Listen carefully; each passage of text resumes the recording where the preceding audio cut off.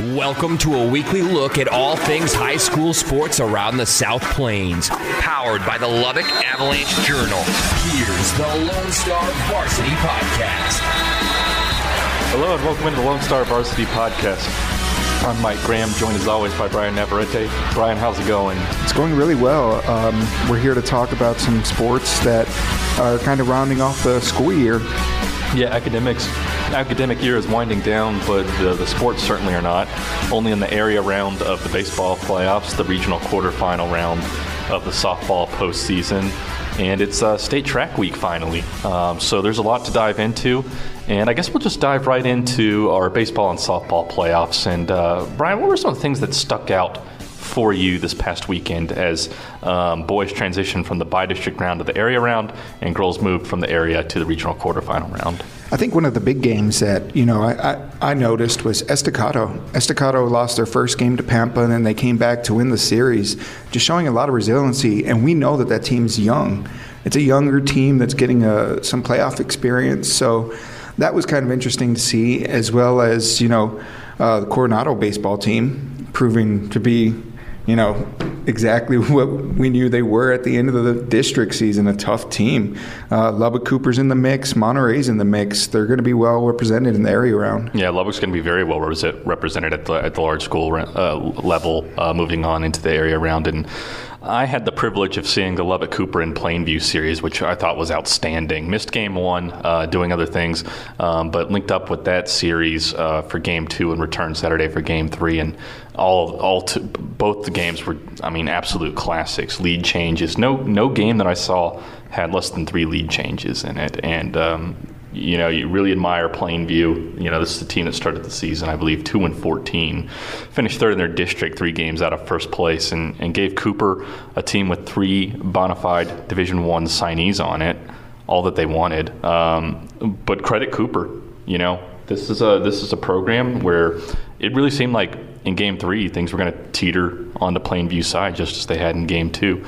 Come back, get strong pitching from some unlikely suspects, because high school baseball teams really only designed for you to have 2 quality starters, because they pitch Tuesday and Friday. No sense of having 3, because what are you going to do? Have 1 pitch Tuesday, 1 pitch Friday, and then the third one pitch the next Tuesday? That doesn't make sense. But when you get to the postseason, that logic's turned upside its head, and you wish that you had a third starting pitcher. So it's really patchwork pitching, and the pitch count has made it tough too. Mm-hmm. Sometimes you have a guy that you want to go to, but you have to do the math on how many pitches he has left, where you want to utilize him, and then bring in a lesser pitcher. Both teams had that issue in Saturday's game, but Cooper's pitching staff held out just a little bit longer.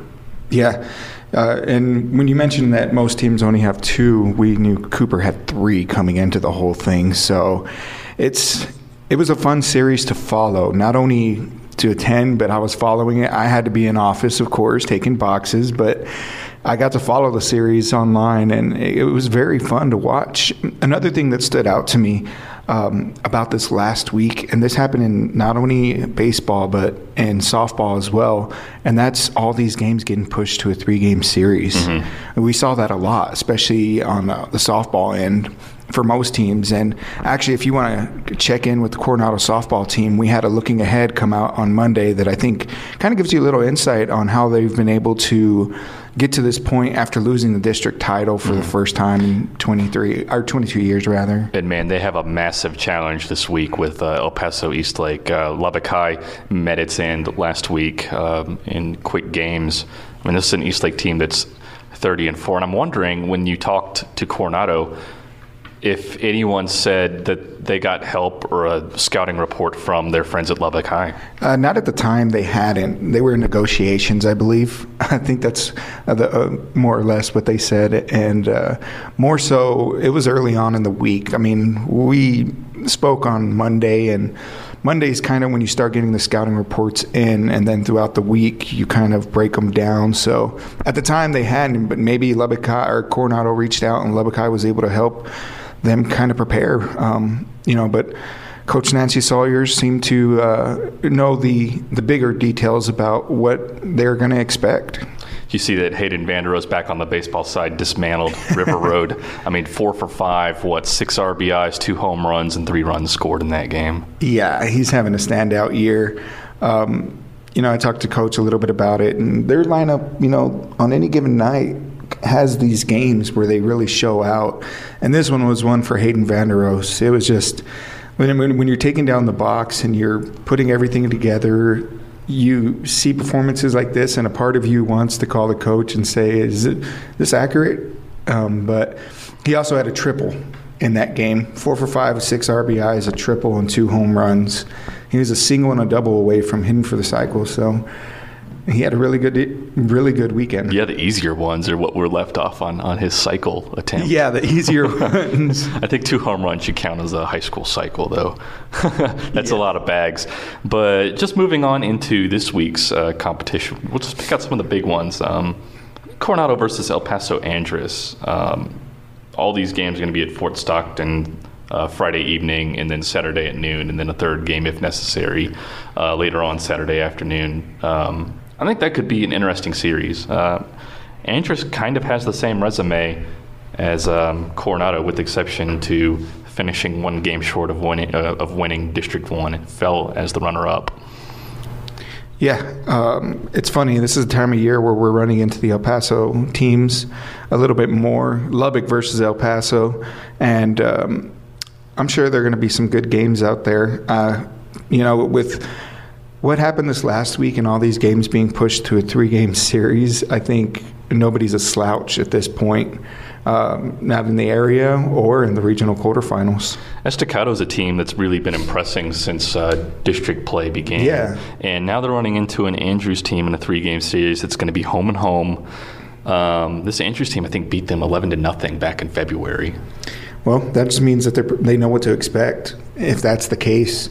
And we've seen Estacado bounce back and get some pretty impressive wins, so I wouldn't rule them out just yet. Yeah, case in point, like you were talking about that Pampa series. Yeah, exactly. And really, it seemed like in that series that the game just collapsed on Pampa, like it was 1 bad inning, really, that separated those 2 teams. And the same could be said for Estacado's loss in Game 1 of that series. And that's the funny thing about baseball.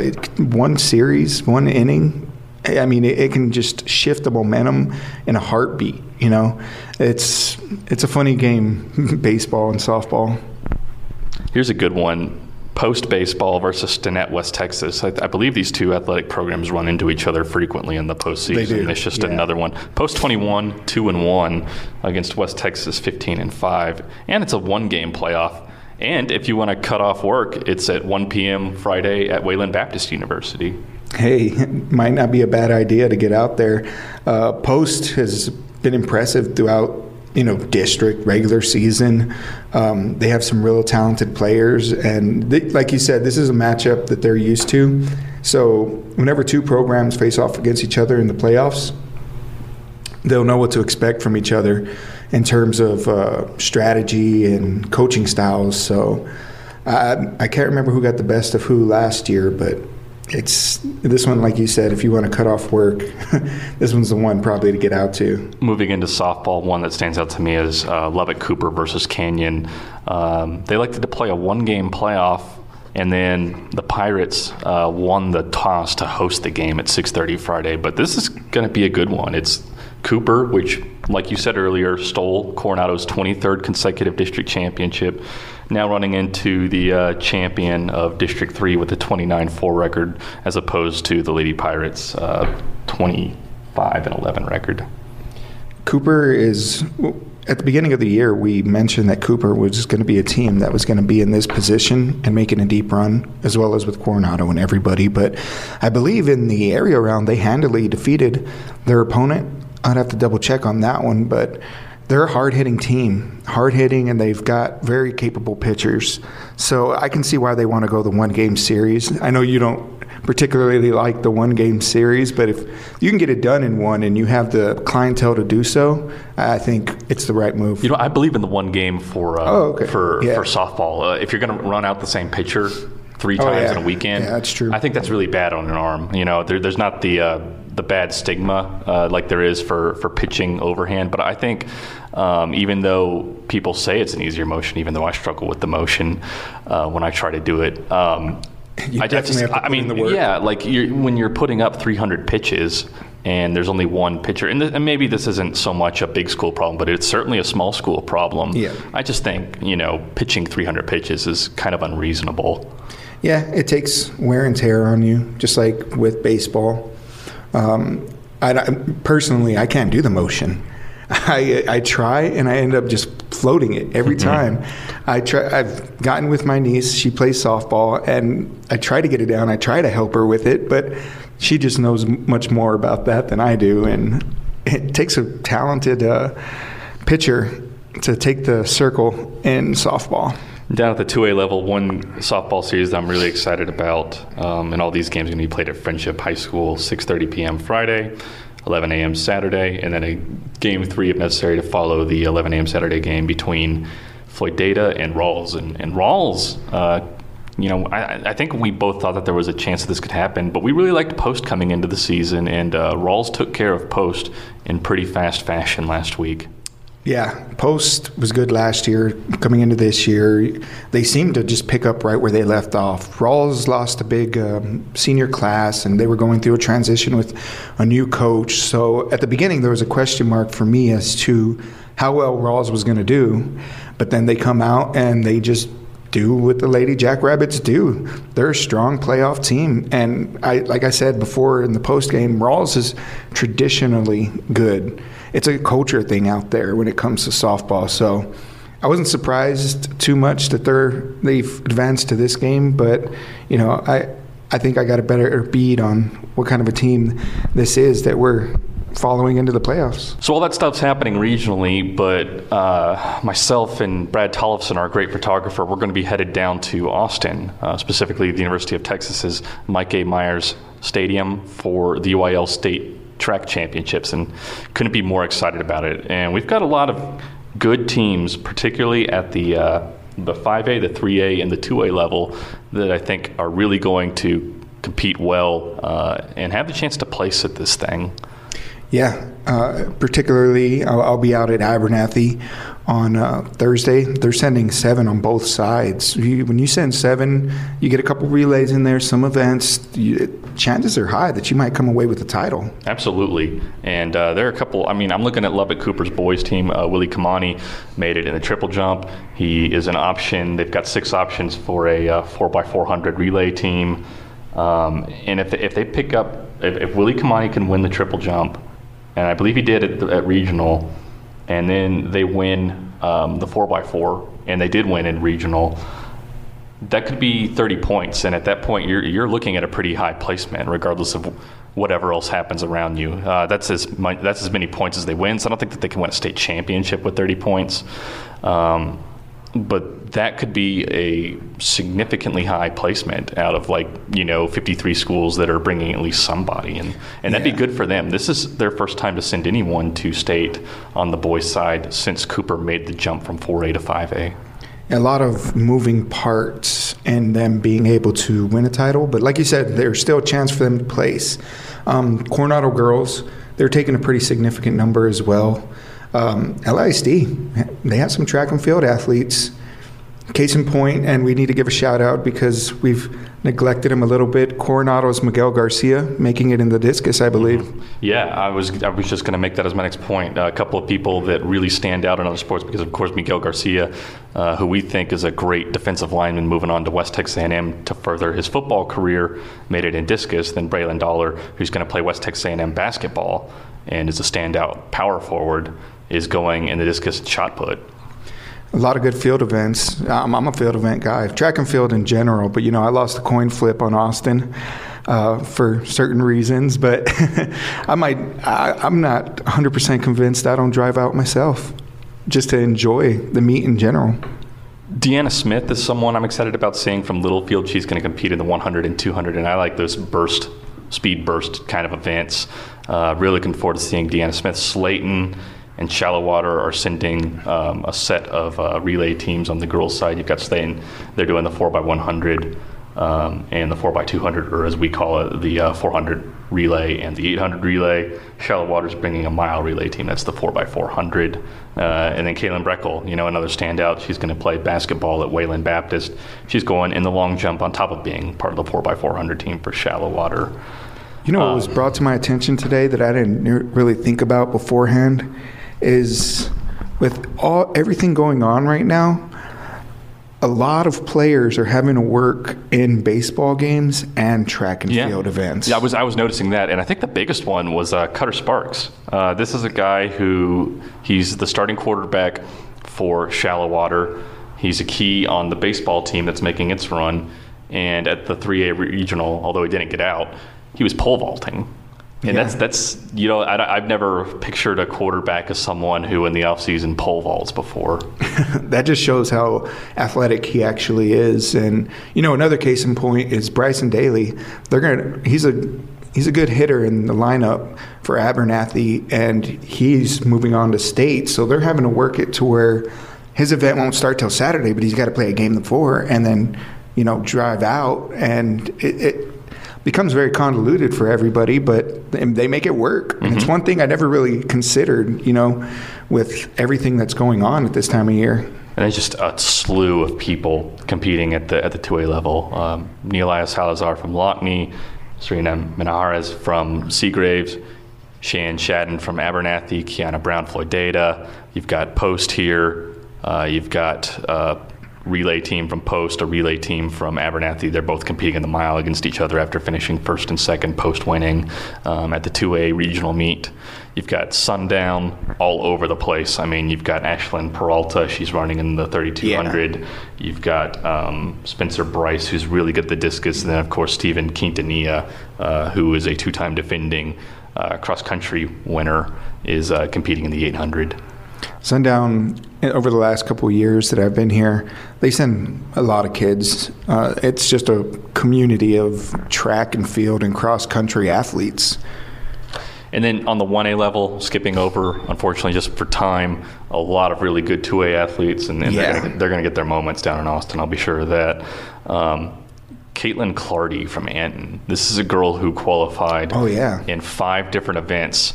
She could earn her school 50 points.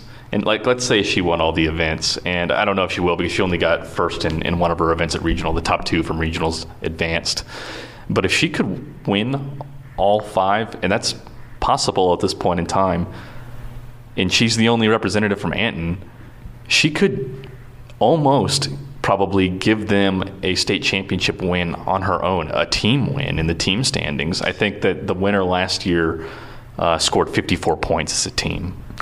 Yeah, like we said earlier with Cooper, there's a lot of moving parts that need to happen, but you can't make these stories up. How awesome would that be to be where single-handedly bring your school a team trophy? I mean, it doesn't get any better than that. All right, so we've covered track. Can't wait to get down there. That'll be my job Thursday, just traversing down there. We'll get going at 8 a.m. on Friday. You can follow along with me. My Twitter is AJ_Mike Graham. The Lone Star Varsity account will be retweeting that. And I tend to do some Facebook Lives and some interesting things that we probably haven't done enough of this year. I'm excited to bring that out and show you what we're looking at for next year. Just in time. But another really cool thing we've been working on is on Sunday, the boys soccer super team will come out. And last Sunday, the girls soccer super team came out. And we had some really good superlative winners this year. Yeah, you wrote the story. You can talk a little bit about her. Heaven Rosette, our player of the year. Yeah, Heaven Rosette is someone who has a serious dedication to soccer as a junior. I mean, when she's not playing for Coronado, she's competing for FC Dallas. You know where FC Dallas is? It's in Dallas. Yeah. So it's sometimes it's a 700-mile weekend for her, and then you stack a bunch of games into it. It's just exhausting, and that's a serious commitment to soccer. But it certainly pays off when she comes to play for Coronado. I mean, this is a girl who scored 37 goals and 16 assists and got Coronado for the first time since 2008 to the regional tournament setting. They bowed out in the semifinal, but you can make an argument that they were just about as good as anyone else in the region, whether you're talking about 6As or 5As. And you can check that story out online. She's just a junior, so there's a lot of potential for Coronado to do really good again next year. And kind of going off of that, with the season that Coronado had this year, finishing 22-7-1 overall, and, with the district title, make a run to the Class 5A regional semifinals. Alistair Caldwell earned our Coach of the Year award. Good coach, and like I said, that team was kind of young, so we could be looking at a repeat performance next year. And kind of moving on, we'll go offensive, defensive here. Offensive Player of the Year, Natalie Jones, a junior out of Friendship. She recorded a rare haul trick, which is something that we were introduced to earlier in the year. It's not something that you see very often, but she got 7 goals in one game against Coronado. 7 goals. That's some teams don't score that many goals in 7 games. Yeah, no doubt. And so I think that was appropriate. She finished the season with 30 goals overall. Mm-hmm. And our Defensive Player of the Year just so happens to come out of Friendship as well. A sophomore, Lexi Jackson. She was a district first teamer, and she had 20 shutouts and 56 saves. And only allowed 8 goals, but those shutouts are huge. Friendship was a good defensive team this year. And last but not least, our newcomer of the year, Abrisha Walker, as a freshman, scored 22 goals and led the team in her first appearance with them. And she was the district's newcomer of the year and helped them reach the Class 5A regional semifinals. She's going to be a star. She is. Actually, if you look at our superlatives, and they're all coming back next year. So it's going to be – soccer's going to continue to grow in this area with, so many good players. And that about wraps it up, except we've got some news here, some changes coming to the Avalanche Journal staff. We're going to be losing Bryan after this week, so I'm pretty sure this is going to be our last podcast until resuming football season next year. And I would love to come on as a guest at any time, but this will be my last week with the Lubbock AJ. It's been fun the last 4 years. I've met a lot of people, a lot of players, a lot of coaches that have been just fantastic over the last 4 years, and I really hate to go, but feel like it's the right move at this point. So there's that, and I think the future of the Lone Star Varsity and Lubbock Online is bright. You're going to get great content from Mike Graham, good pictures from Brad Tollefson, and I think you're going to continue to thrive, and it's just been a blast. And I thank everybody who helped out, from coaches to coworkers. And then the great news is Bryan isn't going anywhere, and I'm sure we'll get all sappy when we're hanging out at Buffalo Wild Wings in the near future. But I want the people to know, how talented you are and what you mean to this staff, and especially to me, coming in and not having a grasp on anything. And year one is so difficult for any reporter because you're just moving from new season to new season, new characters to new characters, and you have helped me out so much this year. And I really want you to know how much I appreciate you and how much the whole department appreciates you for helping me get established here. Yeah, I appreciate you and this department, and good luck to you guys, moving forward. Well, that's going to do it for us. As always, we really appreciate your time, and we'll talk to you again, to be determined.